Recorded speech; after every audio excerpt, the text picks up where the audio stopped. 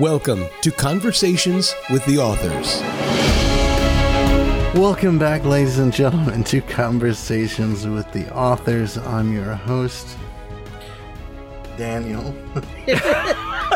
I'm Daryl. I forgot my name. I'm your host, Daniel. I'm Daryl. And I'm Sandra. And if you're listening to this podcast, dear listeners and readers, you know by now that this is an unscripted podcast. So all that you're hearing is authentic and, not scripted. If you hear babies in the background, that means it's a Monday and it's nap time. So please enjoy anyway. Now, before I get started, I want to mention we started this podcast now 10 episodes in, and I was asked prior to starting, or sort of in the middle, I guess, of starting this, has doing this podcast with your parents, my parents, affected our relationship? And before I answer that question, I want to give a thanks to Alexander Nakarada for his composition of our intro, because it really gets me going every time we hear it. So my answer to the question is, I think so. I think, yes, it has brought me closer, because I can ask my parents things that, as a younger child, being around when they're developing the story, I didn't have the chance to really ask or really critically think about. And it has affected my ability to write in a positive manner, but also, I think, critically think about things that I'm creating. And now that I've been asked that question, I suppose I want to extend that question to you, Mom and Dad, Daryl, Sandra. Do you feel that this podcast has benefited our relationship as a family? I think so, because in the normal course of events, when you're talking to your child responds to you, whether they're adult or children, as you're the parent, and sometimes you wish for a bit more friendliness and less of whatever you say is fine and that's what I'll do. I want to have your true opinion about things and see how you feel about things. And I want you to express your humor without reserve. So right, yeah, yeah, Ma. I think it has. It's been good for all of us. And one thing that it's made us more proud of you, because it showed that all the schooling that we put you through and all the conversations we've had, you have actually learned what we sent you to school for. Mm-hmm. And now I didn't waste your money. No, I didn't. No, I didn't think you would. But now you're not afraid to use that with us. Right. You're as bold with me now as I used to be when you guys were little. Well, that's what we needed for this, right? Right. Which it could be a benefit or a detriment, I guess, depending on what I ask. No, I'm sure it's fine. So I want to start with some questions we got from our readers.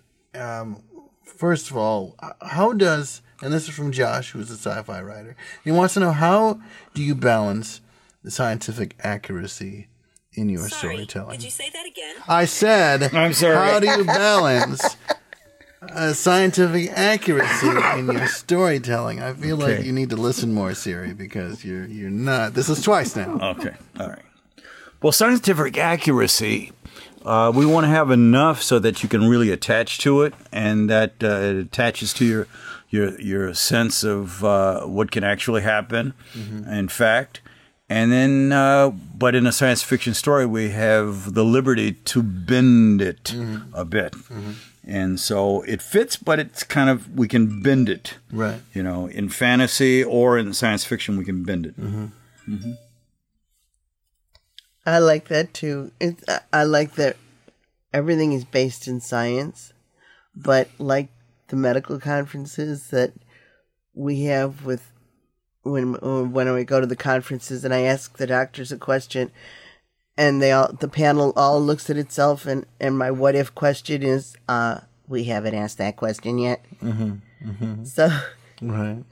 I like to ask the question that wasn't asked and then expand upon it with your dad so that we can take it where people haven't thought of yet. And science fiction writer, sci-fi writer Josh, I want to thank you for asking that question because it allows me to ask this question.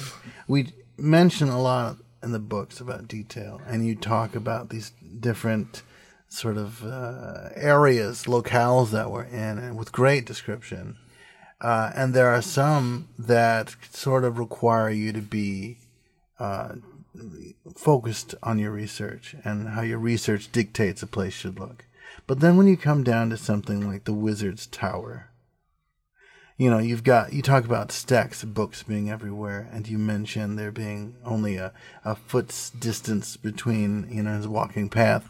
And my question is now, what inspires you when you're not bound to the rules of science fiction and reality, when you can really be creative about creating, or about developing a fantasy location? The fun part is free associating. Mm-hmm. If I look at something and I say, what if, then I can take that. If I look at a pile of crackers and I say, what if they just decide to turn themselves into crumbs and make a tornado and clean up all the files in here, and all of a sudden they're exactly alphabetized and I know exactly how to find them. That would be fantastic. I think we should have a chimp on this show. I remember the Today Show when I was a kid, and they had a chimp on it. I can't even remember the thing's name. But we kids wanted to watch it just because it had a chimp. I think the series got to be my chimp. Right. Don't say anything. All right. Go. Right. So what about you, Dad, when it comes to being able to create a locale just based off of fantasy and imagination alone? What inspires you? How do you get into that? I'm going to craft this space. Well, I just kind of I cut my imagination free so that I can think about things. I think of places I've seen, things that places I've gone to before, and it may be an amalgam of those things, or maybe something totally just crafted straight out of my dreams. So when you're writing fantasy, you have a lot of leeway to play. Yes, a lot of leeway. A lot of times too, we're driving in the car through the forest preserves, and we'll just say, "Hey, what if it did this?" Or, "You see that? What can we do with that?" Josh also wants to know, he also wants to know which sci-fi authors or works have influenced you the most. Well, I think for me, starting out many years ago, I used to write even when I was in elementary school. And I really dug Rod Serling, who did the Twilight Zone. And that was my big thing. I used to try to write stories like him, and that was probably my youngest influence, I think. Yeah. Uh-huh. Rod Serling was one of my favorites, and Isaac Asimov, who manipulated time and asked questions about time. Oh, yeah, definitely. Arthur C. Clarke is another one. Right. If anybody remembers Space Odyssey 2001, he was the author of that, many other things. And I think those are all wonderful pools to draw inspiration from. Daniela Perez wants to know, what do you hope readers will take away from your science fiction books? Well, I think they should take away a sense of wonder. I want to have that out there, and I think, especially if you are a future writer, you can wonder and imagine things, and you can say, what if? And it's the what if sometimes that gives you ideas for stories and things. Take that away, and take that away with you. Let that be the prize. And I think it'll take you far. Yeah, Sandy? I want it to be like what I took away from my grandpa and my Uncle Barney. They said, everything is a tool. Everything is a tool. Yeah. what if you don't use it for what the tool is supposed to be used for? Right. And I remember one day, my grandfather gave me a fork and told me to dig out the trunk of a tree. Oh dear. How did you even manage to... Did you get it out? Did you... I got it out by asking my father for some explosives. Oh, well, and I dug a little hole. Yeah, they got that little and I tree put stump the remover there just to explosives use the in fork to hold it in place. Anyway. How do you balance, as authors, your individual writing styles and the ideas while you're collaborating in a single book? I think having different writing styles is an advantage because we get to meld them together. Mm-hmm. And so you don't always get a story that has a certain bent or a certain lean, but we can move in different directions. I pull one way, she pulls the other way, and then sometimes we pull together. So we do have different styles. But I think when we mix them together, we get something that's different. We get a third thing. Mm-hmm. Mm-hmm. And so a lot of our readers, some of them are writers, and they're writing inevitably romantic scenes, love scenes, what have you. So how can an author approach writing a scene of intimacy and love, and what techniques do you use when you make them authentic? Well, I think that can take many dimensions. You can take someone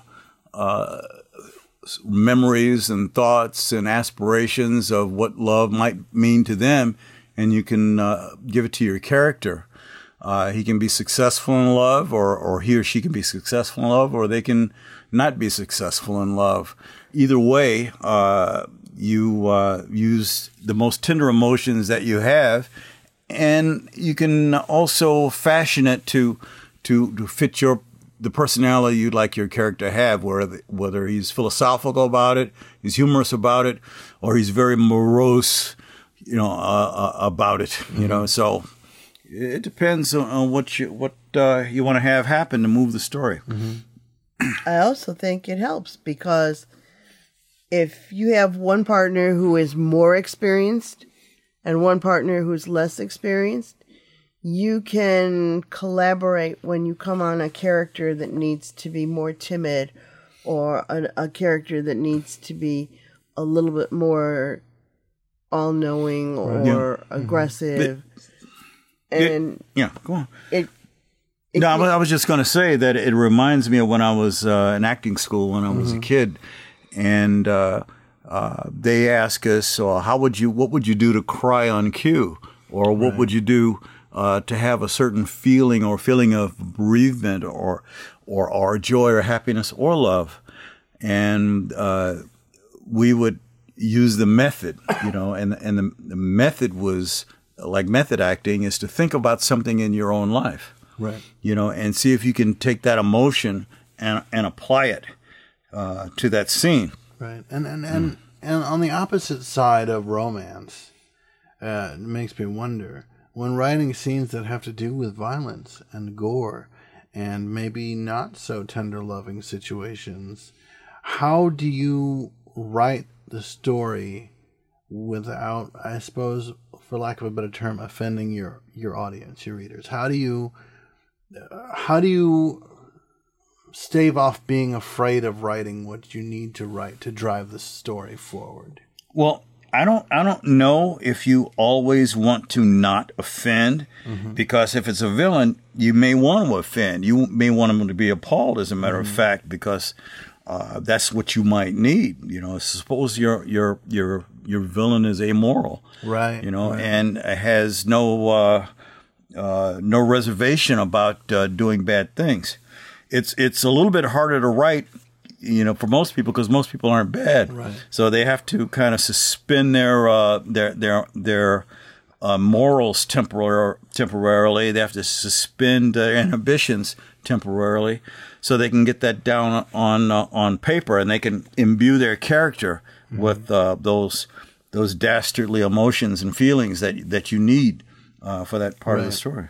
Sandy? I agree with Daryl. The violence that when I use it in a book is observed. Right.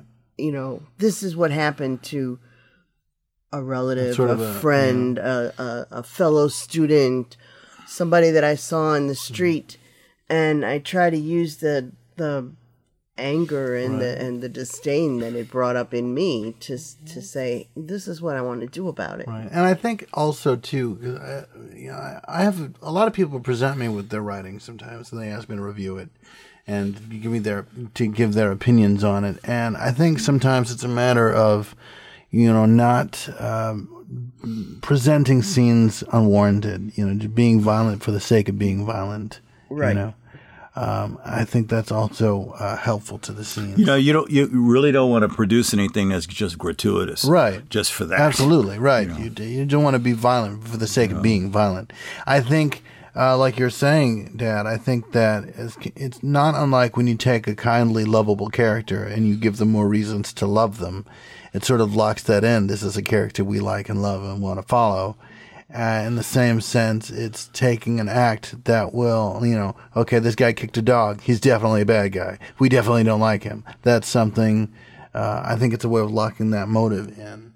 And I think when you're writing a violent scene, that it's got to, sometimes you want it to really mean something, and sometimes you just want it to illustrate something. Right. When you illustrate something, you're showing what your bad guy will go, what lengths he'll go to get what he wants. Right. When you want it to mean something, you might wind up taking a beloved character out. Right. And how do authors ensure? Because we're going to talk about taking characters out, or things disappearing, things being found. It happens in stories. It's just part of the process. So, in terms of continuity, how do you ensure continuity in a fantasy world, and what steps do you take to avoid things like plot holes? Like, hey, that happened there, but why all of a sudden you've got this Deus Ex Machina moment going on over here? Well, you know what? The Deus Ex Machina is something you kind of want to avoid if possible. That's the old Greek way of introducing a god at the end of a story to make things all right. Everything's just to cure better, things. So that's because we don't do that too much. It sounds very comedic, but that's what they used to do. Yeah. And so if you can, sometimes things can happen, and your character might give an explanation, which is truly the author giving an explanation to another character why this happened, why I didn't do this. You saw this earlier. Why didn't you do something about it then? It reminds me of the old movies about that don't make sense, like the old horror pictures where they see the monster on the road and all the people in the car get out. Right. So why are you doing that? The engine is the engine no longer working? You have a full tank of gas. You don't have reverse anymore. So it has to. Right. It has to make sense. But if it doesn't make sense, then try to explain that so that it does. So people are not really reading it and kind of mocking you later about, this didn't make sense at all. And would you say that that's sort of a byproduct of poor outlining? Or is it lack of creativity? Is it rushing through a story? I think it might be. I think all of the above? All of the above, but I think when you get into the rushing, yeah, especially when you get into the rushing, that's when it's going to show up. And then, secondly, I think having a second pair of eyes helps a lot, where you can go back and say, did you really mean to write that? I like what you said about the rushing, because that's a problem with some, and I'll tell you why it's a problem. Because there's been a tradition in story writing of writing pot boilers. Right. And you write them fast, and you get it out there so people can read. Right. And if you write one of those, you can have some continuity issues. But, writing a good story is like making a good gumbo. You'd have to take your time to make it right. Absolutely. And make sure you have all the ingredients in. And that there's flavors to meld. Absolutely. So you got to do that. Yeah, and it's kind of like who goes to the opera and starts the opera off at the crescendo. Why do I want to start everything off in the middle? And I've got nowhere else to go now. there's got to be a build up to it, you know. And just like you said with the gumbo, if you rush a meal, you rush a dish, it's not going to come out right. Now, folks, don't get this confused with beginning a story, because you can begin a story right in the center of it. You know, for instance, if I start a story right now, I'll talk about there are 5 people inside of that bank, and they've got hostages, and we've got the place surrounded. And a gunshot came, and then all hell broke loose. So that's the beginning of a story. Yeah. You start it right out, You're you know. right, But you're right. okay. And you know what else you don't want to rush? Reading this book. And if you want to pick up the book and trust what I mean, you can go to troupebooks.com, TROUPE. And you can meet the author page there. We'll take you to Ewing's Publishing House, where you can pick up a copy of How Nicholas Became Santa Claus. You can check out our Facebook, Twitter, Instagram, and TikTok at Troupe Books, TROUPE. If you have questions or comments for the show, please feel free to continue submitting your questions. We'd love to hear from you. We'd love to answer you. We'd love to get in on this chat. And hopefully next time we can have a conversation with the authors.